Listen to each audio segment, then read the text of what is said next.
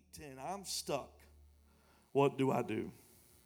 I know I've been there many times in my life thinking you get stuck in this routine, you get stuck in this pattern, and we pray for certain things like, God, give me a raise so I can get out of this stuck place.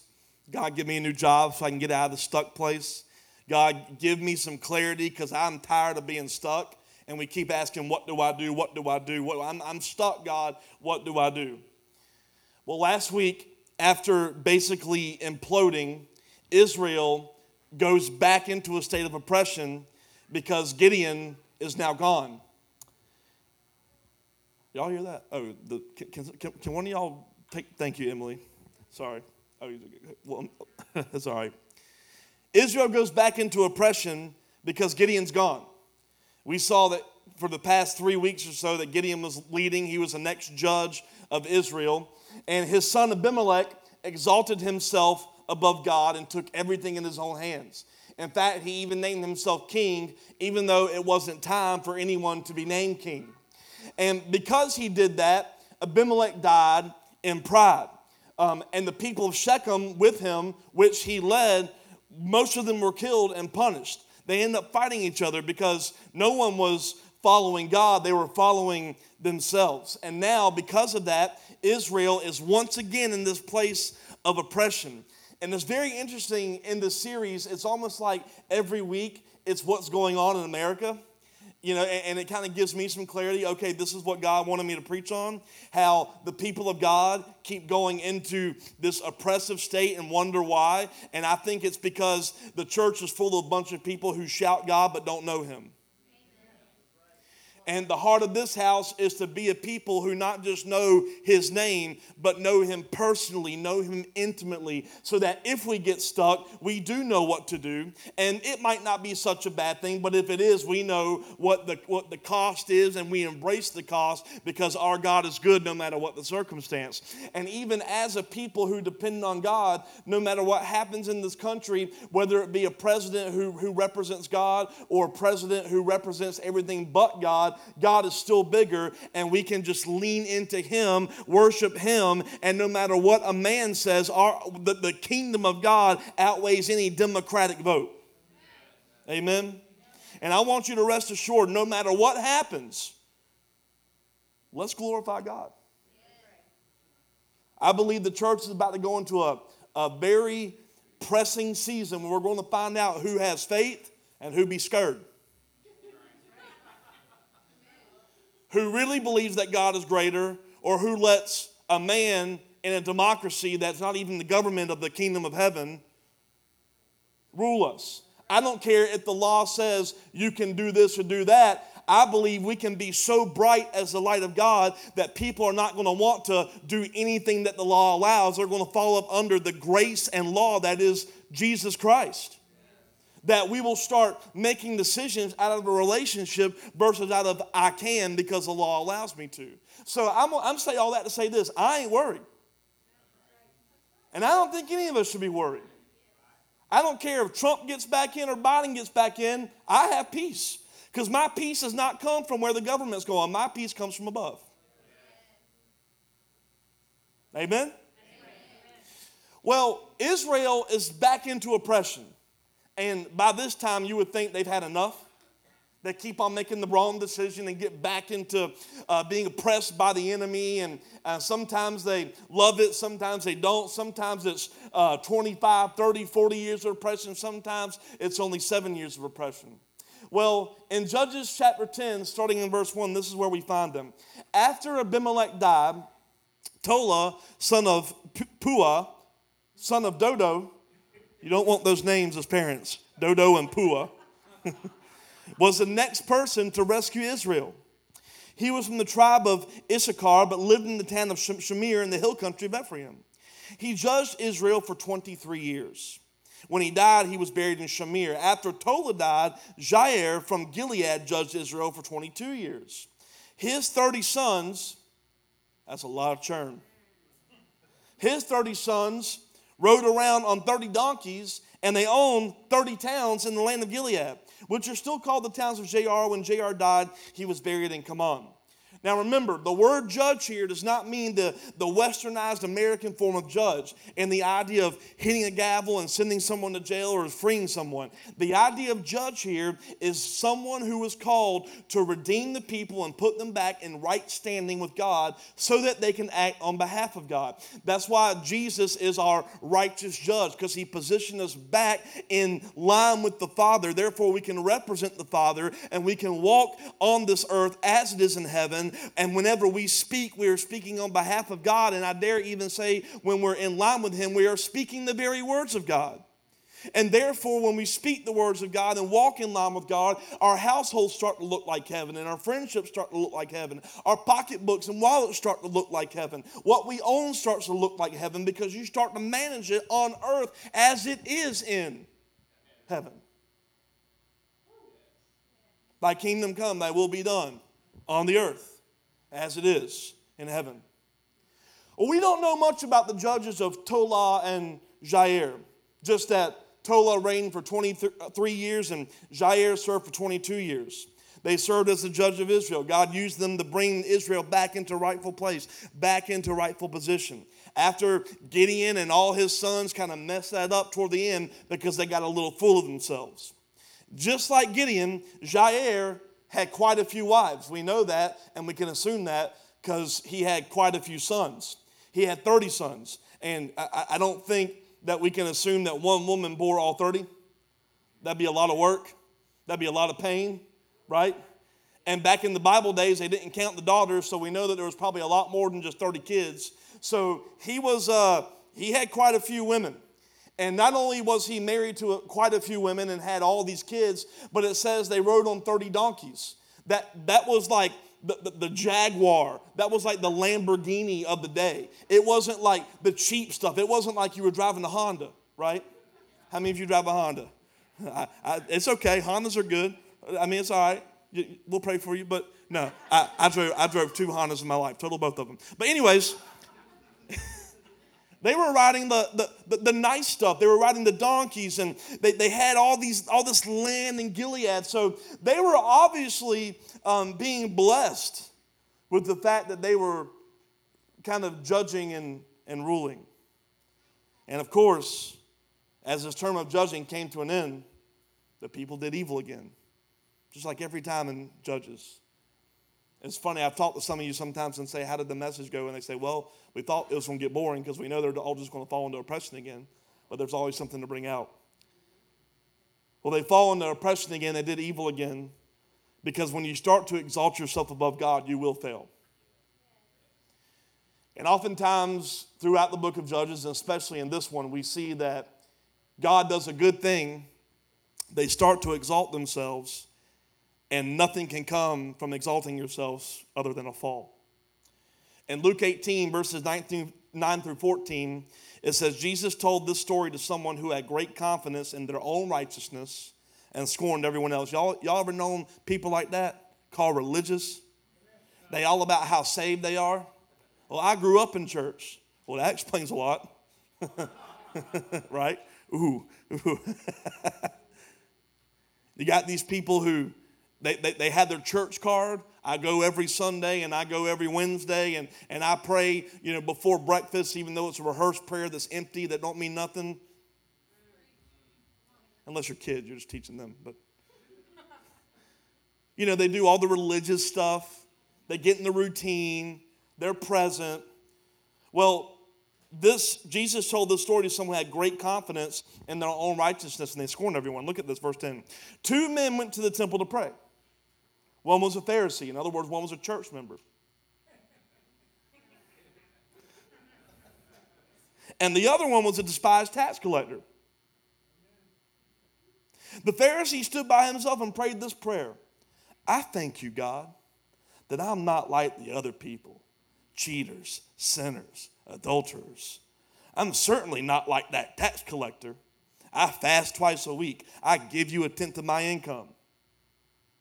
But the tax collector, in other words, he says, I fast, I pray, I tithe, I do all the stuff. But the tax collector stood at a distance and dared not even to lift his eyes to heaven as he prayed. Instead, he beat his chest in sorrow, saying, Oh God, be merciful to me, for I am a sinner. I tell you this, the sinner, not the church member, return home justified before God. For those who exalt themselves will be humbled, and to those who humble themselves will be exalted. And we get in this trap of I do this and I do that. I got all my law right. I tithe. I fast. I pray. I go to church. I go to church every time the doors are open. I've checked all the boxes. But he is more concerned, and we become more concerned about the worship of our check boxes than the actual worship of our God. Like we'll go to church and we'll read the Bible and we'll say the prayers 3 times a day, and then we wonder why nothing is breaking through. Because it's really easy to go through the rhetoric. It's really easy to go through the, okay, I got this down, got that, I'm doing what I'm supposed to do. But when what happens to us sometimes is we get so caught up in worshiping the system that we actually don't come humbly before our God and say, here I am, here's where I've messed up, or simply, God, show me the desires of your heart so I can make the desires of mine. We get so wrapped up in let me check the boxes to get something from God, rather than just saying, God, here I am, I don't deserve you, I'm not worthy of you. That's what this tax collector did. He came before God. He knew tax collectors were famous for cheating, for stealing, for raising taxes on people that didn't have taxes raised. And when he came before God, he was just like, I'm not even worthy to look at you. And when the sinner in this parable recognized the greatness of God, he humbles himself before God by keeping himself in this posture of I'm not worthy. And out of that humility, it says he was justified before God, not the proud church member. And a lot of us get too easily caught up in look what I do. Look what I have. Look how far I've come. And the Bible says we're transformed by the blood of the Lamb and the word of our testimony. But some people get so caught up in their testimony of yesterday that they're not working on their testimony of today. Right? Well, you don't know how far I've come. Well, I'd like to see how far you go. We get so caught up in look at what God has already done that we don't press into what could God do more. Like there's still more to happen in my life. There's still more to do. But we exalt ourselves, right? And we make it seem good. But we're not under the surrender of God, what more would you have from me?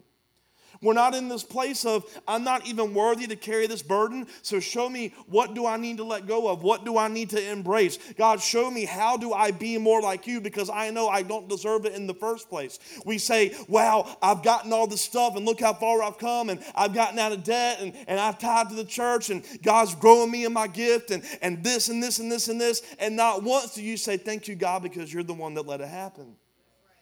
I was talking to a guy a few years ago. He said, well, why should I praise God for building my business when I'm the one that's got the talent that built the business? And I'm like, well, how the heck did you think you got the talent? God placed something in you just like anyone else. And he says, now you manage what I placed in you. And when you manage it, you're either going to grow fruit or I'm still going to be trying to produce it. And when you grow fruit, when you excel, when you move forward, you don't give credit to yourself. You say, God did that. For some reason, he put something in me that allowed me to go after this thing. And it's called life. And I want to live life, and I want to live it in the abundance of God, not in the abundance of myself.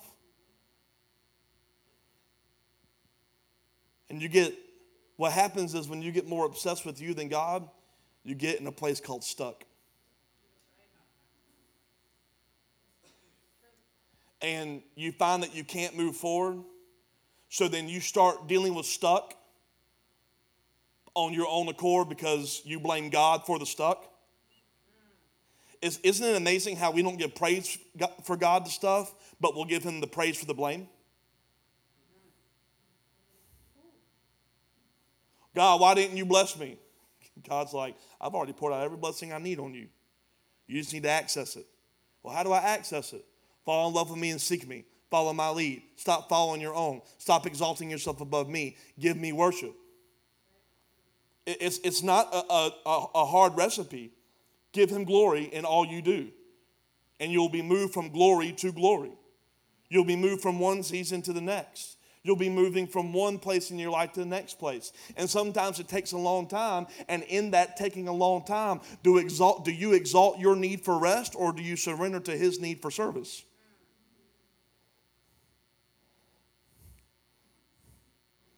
Is this good? Okay. God says, you people will be humbled. And in Luke 18, when he says the prideful, those who exalt themselves will be humbled, and those who humble themselves will be exalted, this is New Testament. And I think we get in this mixed up thing of, well, that was just for the Old Testament. And remember, like this week in Judges, how the people got all about themselves and they were handed over to the enemy, we're going to find out. Well, this is God talking about the same thing in the New Testament. And this may be too bold to say it, but I'm going to, because we relentless. But maybe the reason the government's being handed over to an ungodly man isn't necessarily because God wanted him as a leader, but because God said, fine, you're going to worship your own gods? Do it.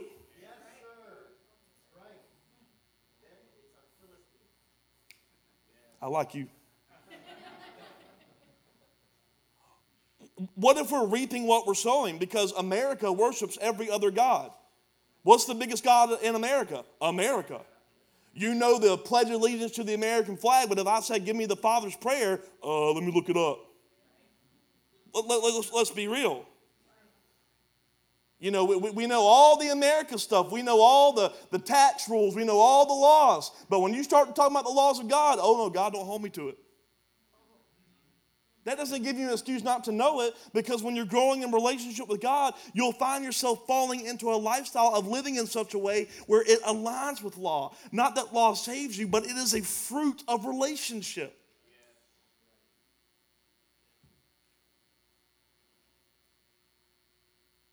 You people will be humbled. And in Judges 10 verse 6, it says, again, the Israelites did evil in the Lord's sight. They served the images of Baal and Ashtoreth and the gods of Aram, Sidon, Moab, Ammon, and Philistia. They abandoned the Lord, and they no longer served him at all. This time when they did evil in God's sight, it wasn't just a god called Baal like the past 10 chapters of Judges. It was 7 gods. 7. You would have thought these people would have learned their lesson. Because first it was all about Baal. He was the weather god. Why they worshiped the weather god? They wanted good crops. They wanted a good return on their investment, right? They wanted to make money. We all got those gods. The business god, right? The Ashtoreth was the fertility god. Love, romance. Let's produce. Let's get our population more than the rest, right? God provided for them all they didn't earn. And then in an effort to earn more, they didn't consult God. They leaned on themselves. But isn't that what we do? Why do we get depressed? Why do we get anxious? Because you're not truly depending on him. You're looking within and saying, how can I do this? And God said, I'm the one that can make what you do fruitful. So you can depend on yourselves and figure out how to do this all on your own accord, or you can humble yourselves and just say, God, how do I? What do I? What language do I say? And then when God tells you to serve people who you hate, you'll be surprised at the business that comes your way that you were trying to get it on your own accord. You'll be surprised when you start to honor bosses who you can't stand, that talk bad to you. You'll be surprised the favor that comes on your life. And when you were trying to get a raise by showing how good you were, you actually get a raise by serving how bad they are. Right? Church. Everyone tries to start a church by showing people how bad the pastor's doing. There's more church splits than church plants in America. Everyone, look what I can do, look what I can do. And it comes from a place of people not empowering people. I am so secure in what God has called me to do as the apostolic leader of this house. I pray for a day where I no longer have a job. What do you mean by that? I want to raise up teachers. I want to raise up preachers. I want to raise up apostles. I want to raise up prophets. I want to raise up people that can walk in the interpretation of tongues. I want to raise up people who can prophesy, who have a mantle of the prophet. I want to raise up people who know how to serve, who know how to have mercy, who know how to forgive, who know how to bless, who know. Where we're going to be so in line with what God wants that I don't have anything else to teach. But we're going to go out to the world and show them what they're lacking. Right? Like, can you imagine a day where we don't need the sermon for us anymore?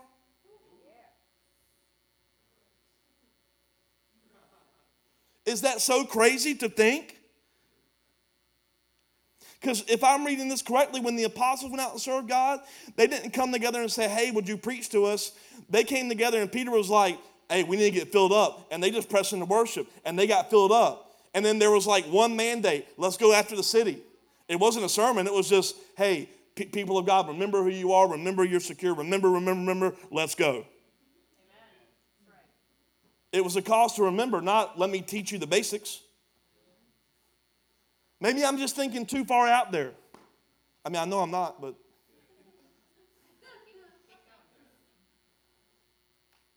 They were serving these gods. They were serving the good weather god for crops and wealth. They were serving the romance god for more and more and more.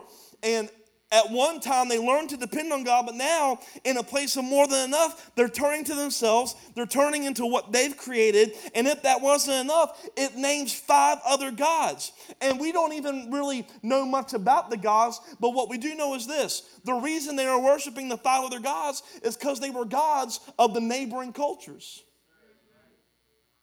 You know why they were worshiping the gods of the neighboring cultures? Because they didn't depend on God to get favor with the cultures.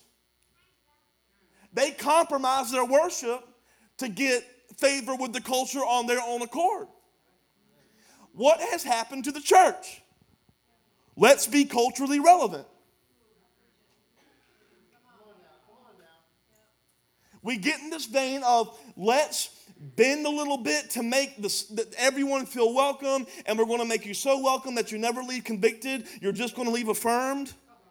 And instead of seeking God to bring people into the house, to walk in, to see people come alive in Christ, we start depending on how can we look a little more like the culture of their God, and we don't call it God, we just call it relevance. Right?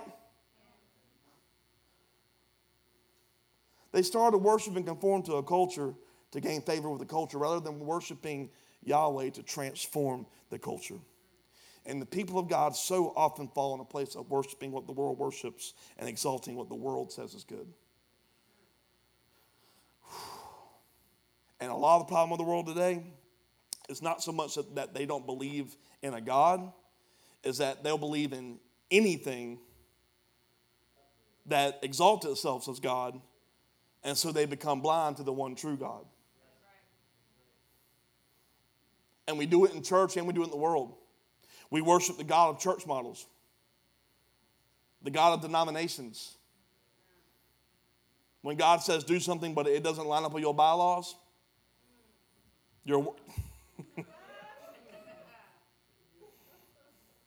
I'm getting smiles from the guests, so if I lose everyone else, y'all just stick with me. We worship political parties. I've heard it in this house, and I've said it myself. Well, how can you be a Christian if you're voting for Biden? Right? Ooh. Right? We worship our opinion. We worship the right of oneself. We even worship the freedom of choice instead of the posture of surrender. And then we start to build our own gods. We find ourselves in bondage. We find ourselves in debt. We find ourselves alone. We find ourselves totally blind, and we find ourselves stuck. We get stuck in this place, and we don't know how to get out. And then we fall into worshiping what we actually believe God is okay with, and then we fall out of love with Him, out of relationship with Him, and then we start praising our own things and the things we have created, and before you know it, you're out of sync with God, even though you think you are. And I believe that's where most of America is today.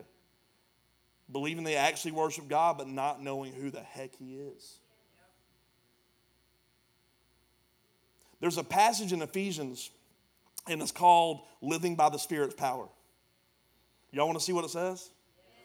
Look at this in Ephesians chapter 5, verses 15 through 20. Be careful how you live. Don't live like fools, but live like those who are wise. Make the most of every opportunity in these evil days. Make the most of every opportunity in these evil days.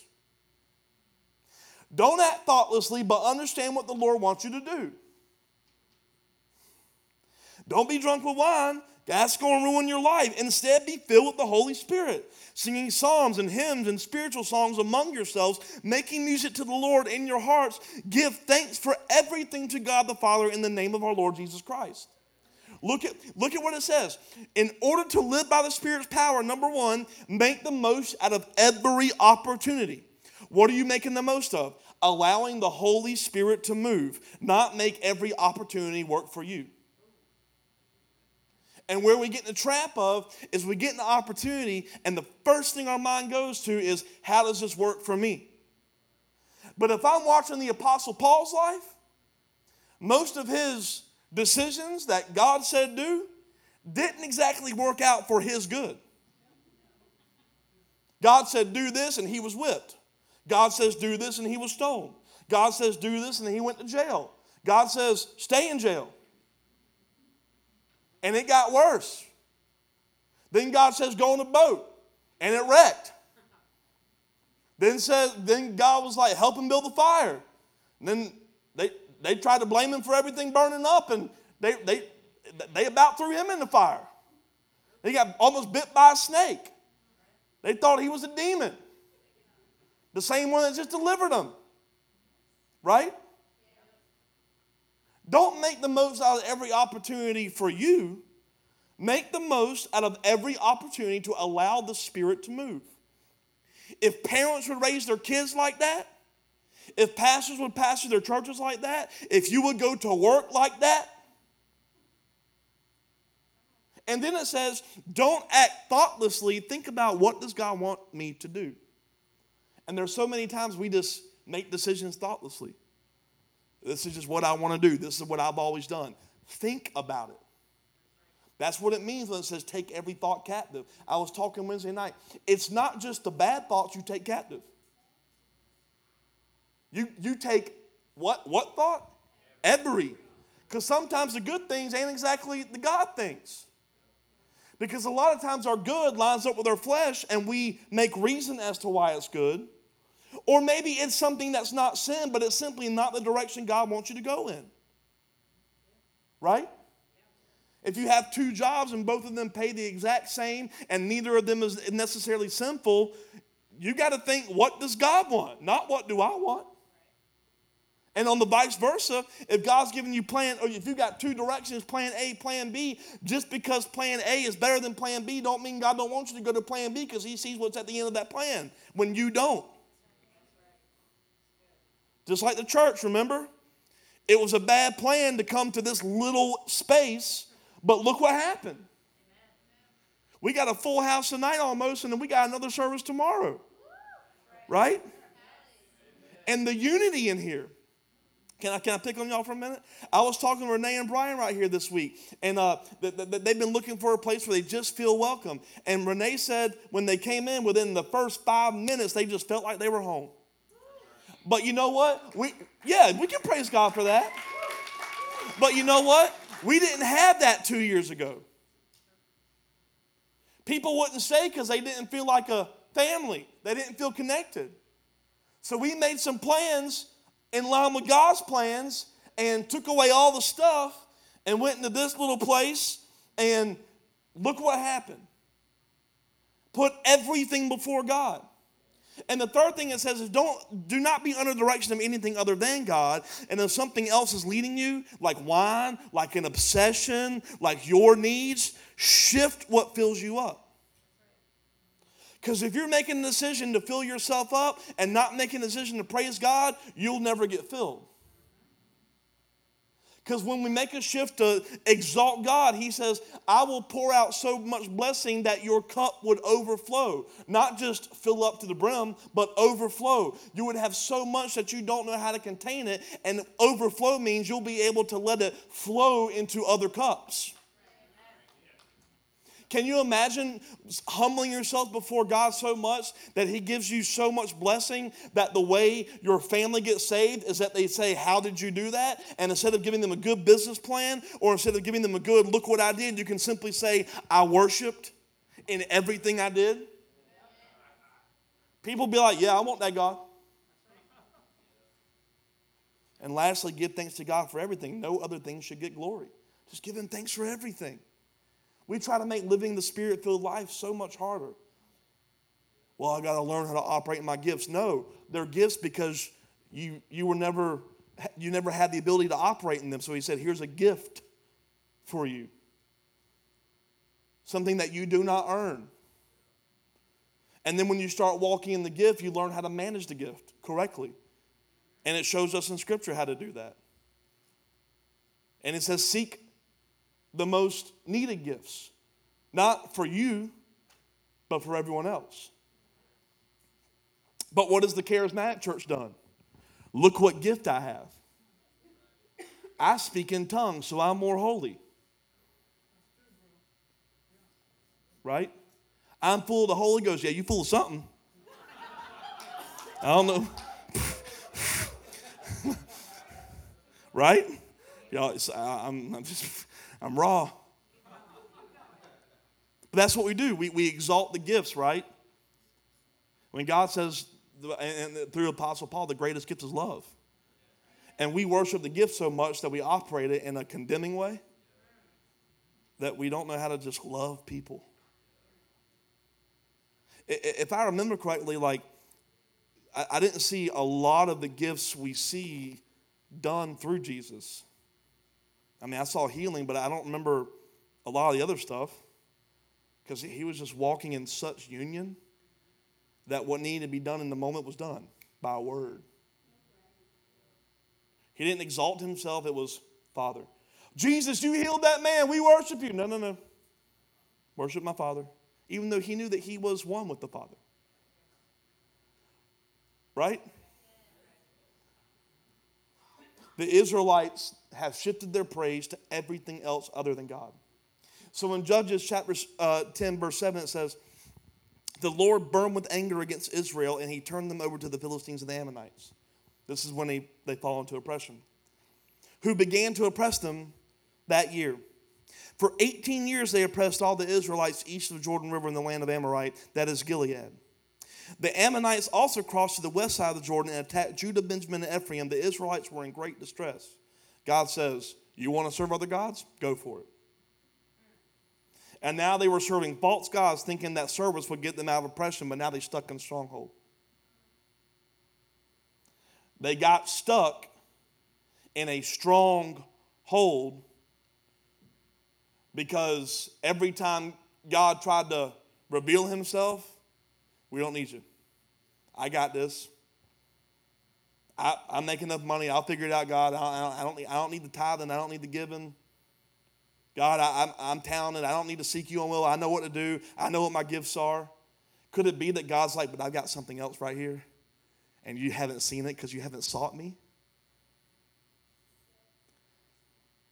For years and years and years, I served in music ministry and youth ministry.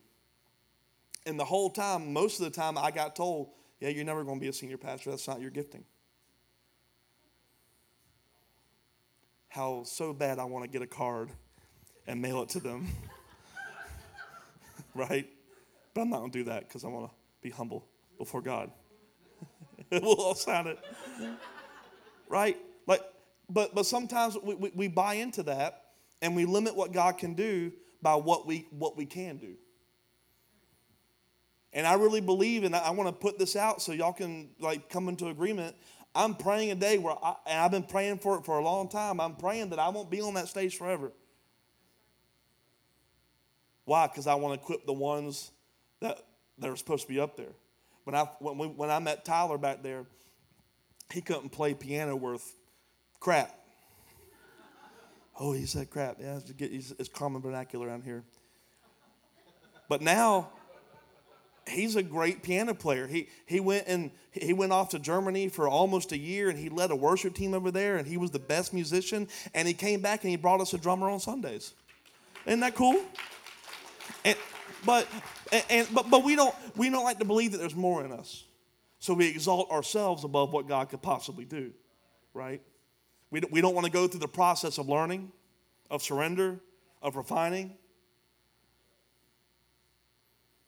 Oftentimes we get down, we give worship to anything in order to get you up. Because you try to figure it out. You try to manage it. You try to strategize an exit strategy from your stuck place. We get in the stuck place of debt, of depression, of anxiety. We get in the stuck place of not getting anything that's going to put us forward. And then instead of the easy thing of, God, what would you have me do? We keep trying to search, right? Isaiah 54:17, in that coming day, no weapon turned against you will succeed. You will silence every voice raised up to accuse you. These benefits are enjoyed by the servants of the Lord. Their vindication will come from me. I, the Lord, have spoken. Now, we read that scripture. I want you to keep it up there a minute, Evan. We love to, no weapon formed against us shall prosper. We will silence the voice of the enemy. But we forget those benefits are not by people who just proclaim his name and come to church. Those benefits are for the servants of the Lord. And we want to get the benefits without having to pay a price. Right? That's what America's all about. How can I get a benefit without having to do a thing?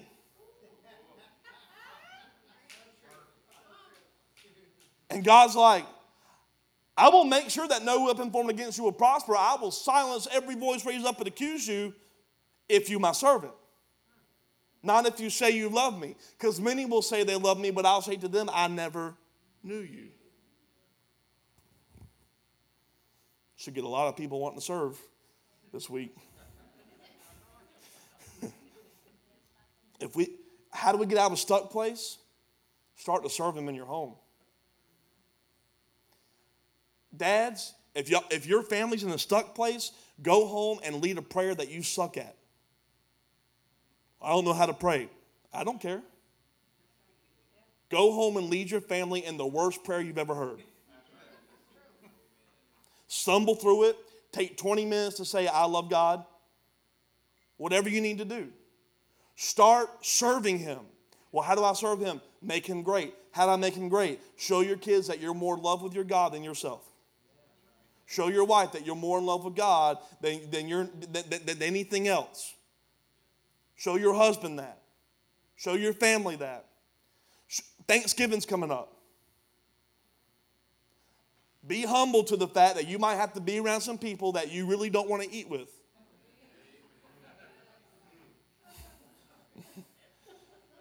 But God wants you there because that's the only time they're ever going to get a glimpse of light. And they don't need to see the stank look on your face. They don't need to hear the jabs at I ain't seen you in 5 years. While you? No. They need to see a light that they cannot explain. They need to see love from you that's not merited.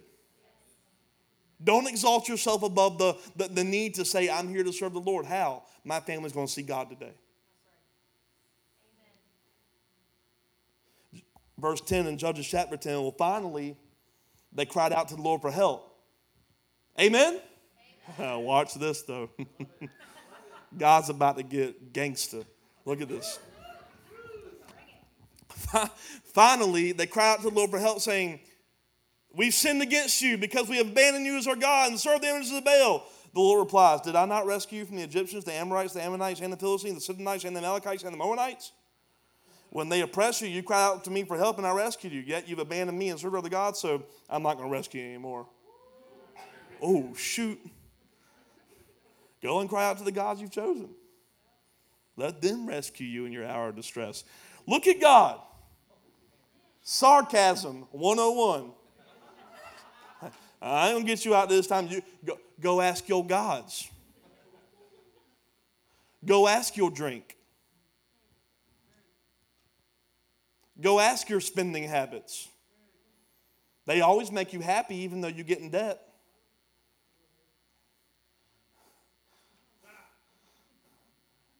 Go ask. You'll think, right?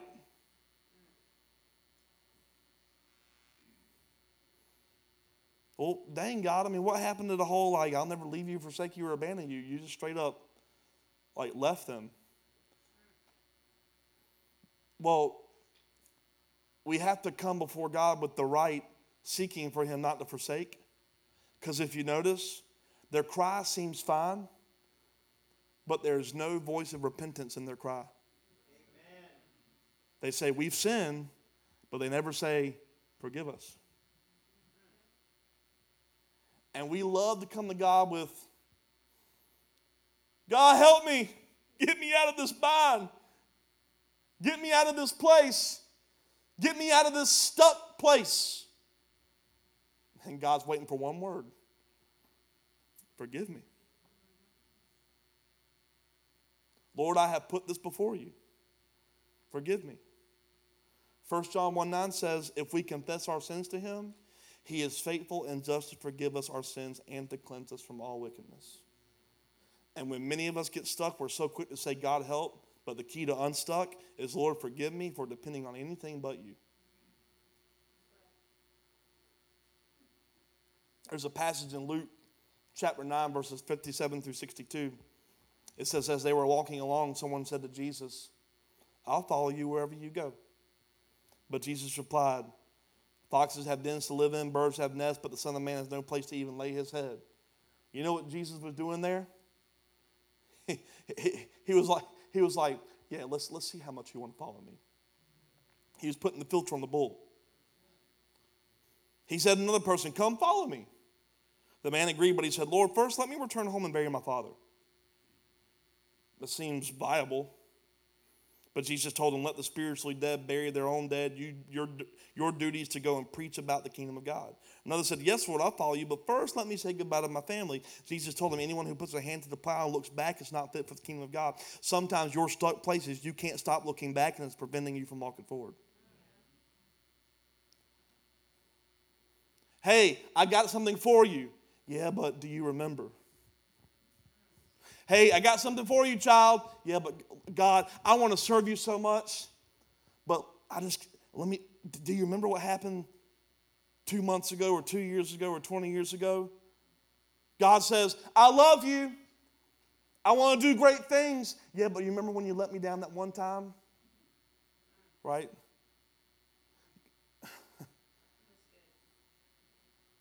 We keep going back to what happened before.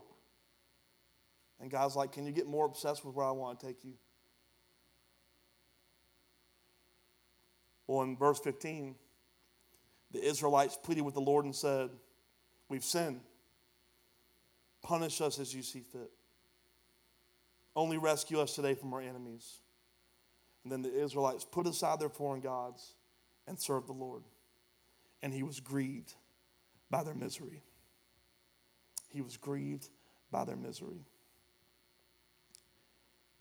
God, do what you need to do because we've sinned.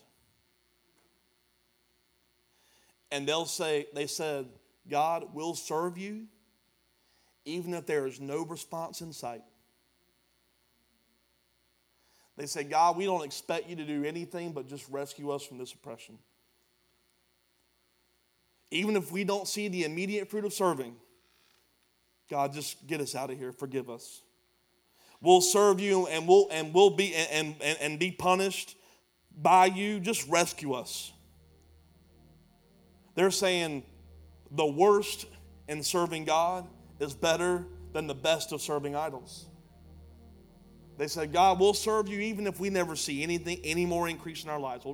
Just please get this oppression off of us. Get this depression. Get this anxiety. Get us out of this stuck place. We would rather be stuck in no more but having peace than still trying to get more on our own accord. God, would you just please rescue us? And it says after they made that cry, after they repented, after they said, God, forgive us, it said God was grieved by their misery. He looked upon the people with compassion, and because it was now good for them to be rescued, God, in the next chapter, raises up a judge to redeem them. Well, why was it good now? Why did God say, okay, I got them now? Because they wouldn't just be rescued from pain, they would be redeemed from it into their rightful identity. Because they were willing to say, we've exalted ourselves. Forgive us. You see, they understood what they had done. And a lot of times in stuck places, we love to complain about the circumstance but never take ownership for it. I'm stuck, what do I do? How do I get out? How do I get free? How do I get delivered? How do I walk out of this stuck place? I'm tired of being here. Repent. And God says, you do that, I'll make all your paths straight. I'll work all things for your good. I'll forgive you. I will show you things that you only dreamed of. And I'll give you dreams that you never thought you could dream.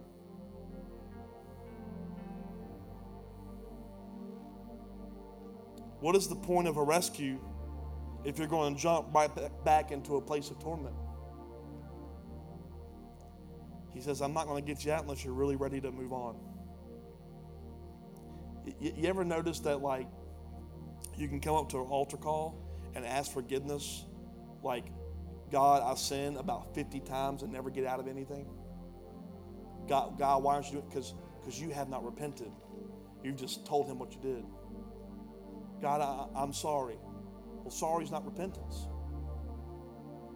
Repentance is, Lord, I have been walking in this. I know it's been by my decision. And I want to be transformed by the renewing of my mind, and I'm going to walk in a different direction from here on out.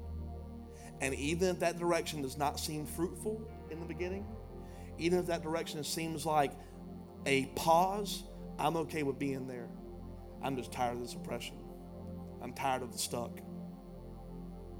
I want to be free. I want to walk in freedom. I want to walk in a love that is greater than any circumstance I could be in. I believe that's why Paul was so okay with prison. Because he was okay with being in that kind of a stuck, but with no oppression on his back. He was just in love with God and knew that God was in love with him. Can we be that kind of people? Like, if this house never grows at all, are we okay with just this house growing in him? And when we get that mindset, God says, well, I'm going to bless it. I'm going to produce fruit out of it. But that cannot be the goal. Well, I'm going to come up to the altar call tonight because I want to make more money. No, that should not be your goal. The goal is I want pure and genuine relationship with my Father again. And if I can get out of my stuck place and all this oppression and all this grief and all this anxiety, and I can just be at peace in God, you know what that means? Your thought life goes from I'm stuck to I'm free, and then you're open to what God wants to do in the future rather than going back to the place that you're sick and tired of. The last two verses of Judges chapter 10, verses 17 and 18, at that time the armies of Ammon had gathered for war, were camped in Gilead, and the people of Israel assembled and camped at Mizpah. The leaders of Gilead said to each other, whoever attacks the Ammonites first will become ruler over all the people of Gilead. Israel gathers together in response to the enemy, and the leaders ask one question: who's going to lead us? Because God's pattern to do a work in his people is always finding someone to lead under his authority. Always trying to find someone to lead, a man to lead. He did it through Jesus. And now Jesus has commissioned us to go and do the same. The key to getting unstuck is to lead like Jesus and lead under his authority and nothing else. God wants us to be renewed, to be the light of him in the earth, to be the salt that changes the earth's flavor. And always looking for some leaders. And you know what's sad among the church? We spend so much time praying for the right president instead of saying, God, show me what I'm supposed to be. Show me how I can lead best in my home, in my workplace, in my church. Show me how I can be the best son, the best father, the best brother, the best sister, the best wife, the best mother. But don't define best off of a worldly standard of best. Define best off, God, how would you want them to see you in me? We get in that posture of God, just consume me and lead me, we'll get unstuck. I've seen about a dozen Facebook posts today of, we've got the wrong leader and it's the end times. God has got so much more to do. And I'm okay with being stuck in America for the next 4 years if at the end of it, I'm a more solid man in my faith because I'm no longer depending on the government. I'm depending on God. That's where we need to be. Oh, my problems are from the government. No, your problem is you. Let's be a people who just get lost in the identity of Him and nothing else. So let's all stand, and I just want to open this altar up for prayer for just really one thing. And I don't want to limit the definition of that one thing, but the one thing is simply this. If you're at a place where you've been stuck and you want to just come here before God and say, God, I repent of what I've been doing and I want to get unstuck, I just encourage you to come up to this altar and get on your knees, stand up here, whatever you want to do, and just say, God, here I am. God, here I am. And we're not going to turn the lights down because this is a celebration time when you come up here to say, God, I want to get unstuck. So if that's you, just come up here right now. And everyone else, if you don't want to come up here, just stretch your hands out to anyone up here and just start praying over them.